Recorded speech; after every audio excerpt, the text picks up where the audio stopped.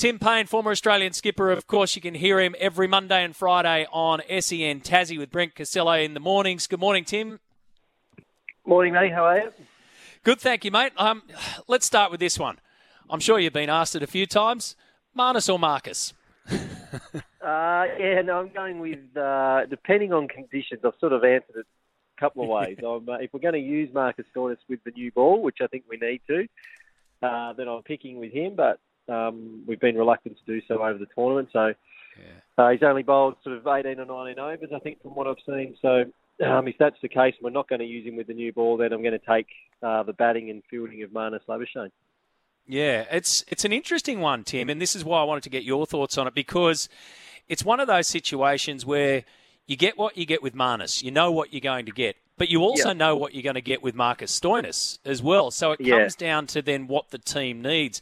So from a captaincy and coach position, when you're sitting around talking about this, you'd obviously have something made up in your mind already, but then you keep an eye on the conditions. So how close do you go to sort of changing your mind, as the day gets closer to Thursday night's match? Yeah, I think certainly once you get to Eden Gardens and see the pitch, they'll have a better idea. I think they'll have a really good idea of what they want to do regardless. Unfortunately, we don't know that, so we're only guessing or making sort of predictions from the outside. But as I said, I think we've struggled so far in the tournament to take early wickets, which has been a real surprise given the quality of our fast bowlers, but we haven't been able to swing the ball. And to be fair, not many people have in this World Cup. It hasn't been very conducive to swing. So I thought that's a role that Stoin could play. But you're right, I don't think we can lose really either way we go. We've got Glenn Maxwell coming back in who didn't play the last game, so he can bowl overs that Stoin potentially bowled in the game before. But yeah, I think in a big game, I'm sort of leaning towards Marnus regardless of the conditions. If I had to make an absolute call, because we know the quality of him, we know how proven he is in big games and Test match cricket and under pressure, and I think his fielding in the last 4 or 5 games has been outstanding. And if he can produce something in the field that runs out of Virat Kohli or takes a great catch to get rid of Rohit Sharma, then that can swing the game just as quickly as well. They're both impact players, so you know you're going to get an impact either way if they're both on song. But there's something about Marnus that's infectious. He's the infectious kind of player. I mean, he doesn't shut up. That's a start. No, so you know that he's going to make some noise, and he is on song, and he's making the most of every opportunity. He's one of those players, Tim, isn't he, that's making the most of his moments, because there was a fair old chance. I mean, he wasn't in the squad initially, so when you look that way, do you see a player here who's like, well, hang on a second, I've got to make every second count because I wasn't going to be here in the first place? Yeah, well, and I think you look right back to his Test career and the same thing happened.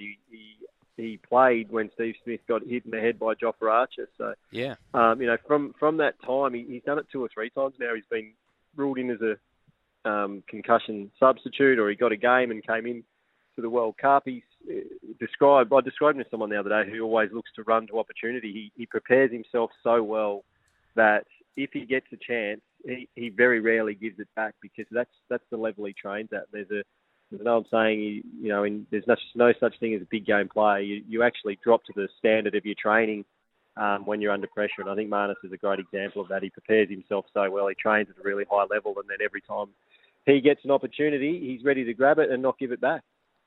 Rain's on the radar, though, mate, and a lot of it by the looks of things. Yeah. 12 millimetres is, I mean, as much as I could find my, I'm a bit of a weather nerd, and as much as I could find my weather forecast in Calcutta, the best I got was 12 millimetres coming. But the fact is that it's going to continue to build and build and build. Does that play any part in what type of team that you'd be looking at, what type of impact player, how fast you want to get things done if it's going to be reduced? Yeah.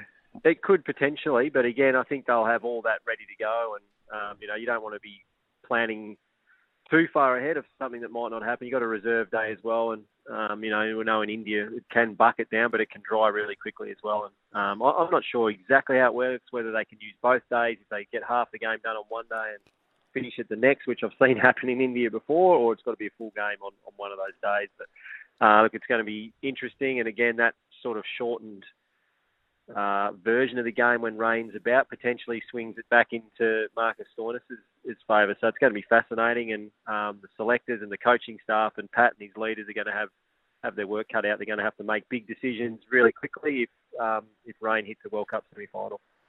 Still unsure about Temba Bavuma. From what I could see, he did take part in an optional training session. He's had a hamstring strain, so Aiden Markram will take over as captain if he's not there.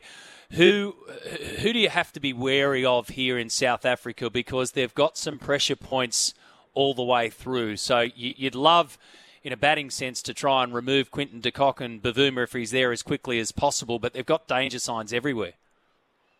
Yeah, well, I'd be trying to keep Bavuma in, if I'm totally honest, from what I've seen of the World Cup. They've got Heinrich Klaassen, who hits it out of the ground. He's scored 100 in this World Cup, and he's been really dangerous. They've got David Miller, who can hit it as far as anyone. Aiden Markram, you mentioned a world-class player.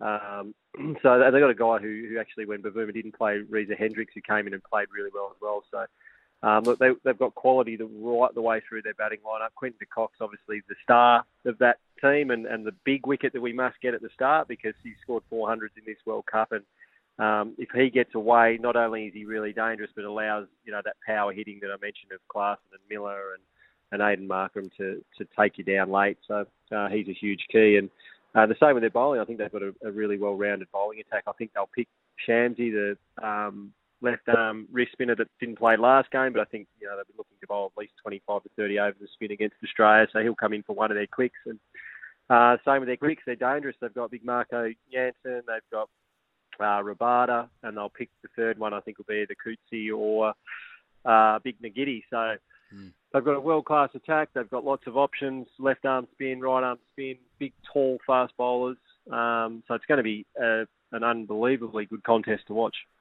Yeah, it's going to be awesome. And, of course, India versus New Zealand. Can I just get your thoughts on, you've probably seen what Mitch Starc has had to say. It was put to him about the conditions over there, and you said, you've spoken about swing and reverse swing in particular. It's been hard to gain. Yeah.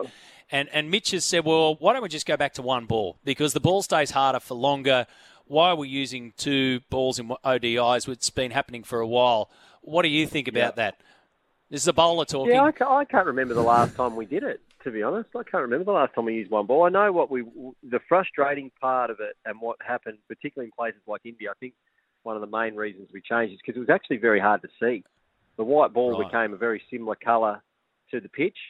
Not only was that hard for the batters, it was actually pretty difficult to see it on TV at times, and that's unfortunately what it's all about, isn't it? It's it's got to be spectator friendly, and you've got to be able to see what's going on. But in terms of the skill, I think he's right. I mean, Mitchell Starc would love to be bowling at the death overs with a 45-over ball, not one that's 22, because he's an absolute nightmare if that thing's reverse swinging. So I get it.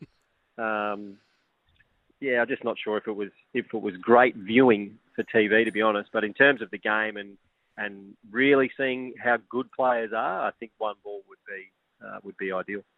Yeah, and like I said earlier this morning, if you're going to listen to somebody in this scenario, you'd be listening to somebody like Mitchell Starc. He gets it, he understands it, and I think it was the rule was changed back in 2011, so it's it's been there for a while. Hey, just a quick one then. It must be frustrating for someone like him when you're seeing at the moment the scores are getting bigger and bigger, and bowlers are it's basically like you're just getting hit out of the ground because you can't get any reverse swing, and that used to be the bowler's weapon at the back end. The pitches are already in the favour of batters in one-day cricket. We make them nice and flat so they can hit them out of the ground, and maybe we are seeing it go too far in the batter's favour. So maybe the 50-over format, that could be something they look at is to make sure we have one ball, and it evens up that back end of the innings a little bit more like it used to be.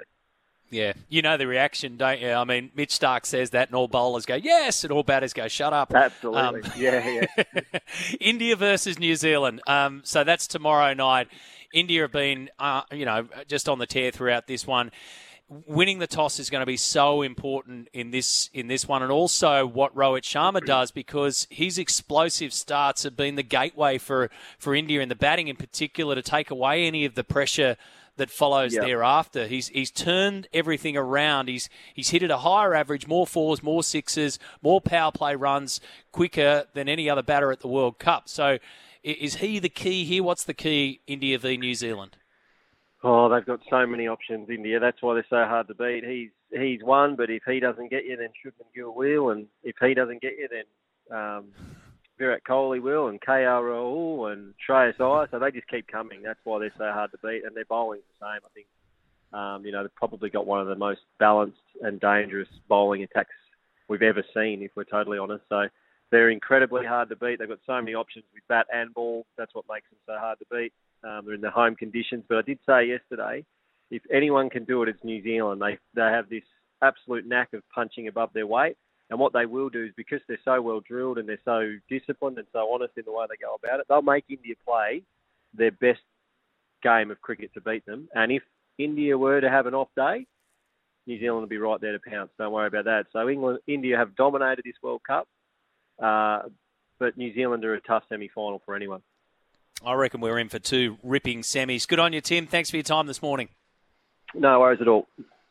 Tim Paine joining us there, 0457 736 736. And, of course, you can hear Tim every Monday and Friday on SEN Tasmania in the breakfast program with Brent Costello. So just download the SEN app if you haven't done so. You can tune into any program around our great SEN network. 1300 01 1170 is the open line number if you'd like to have your say this morning.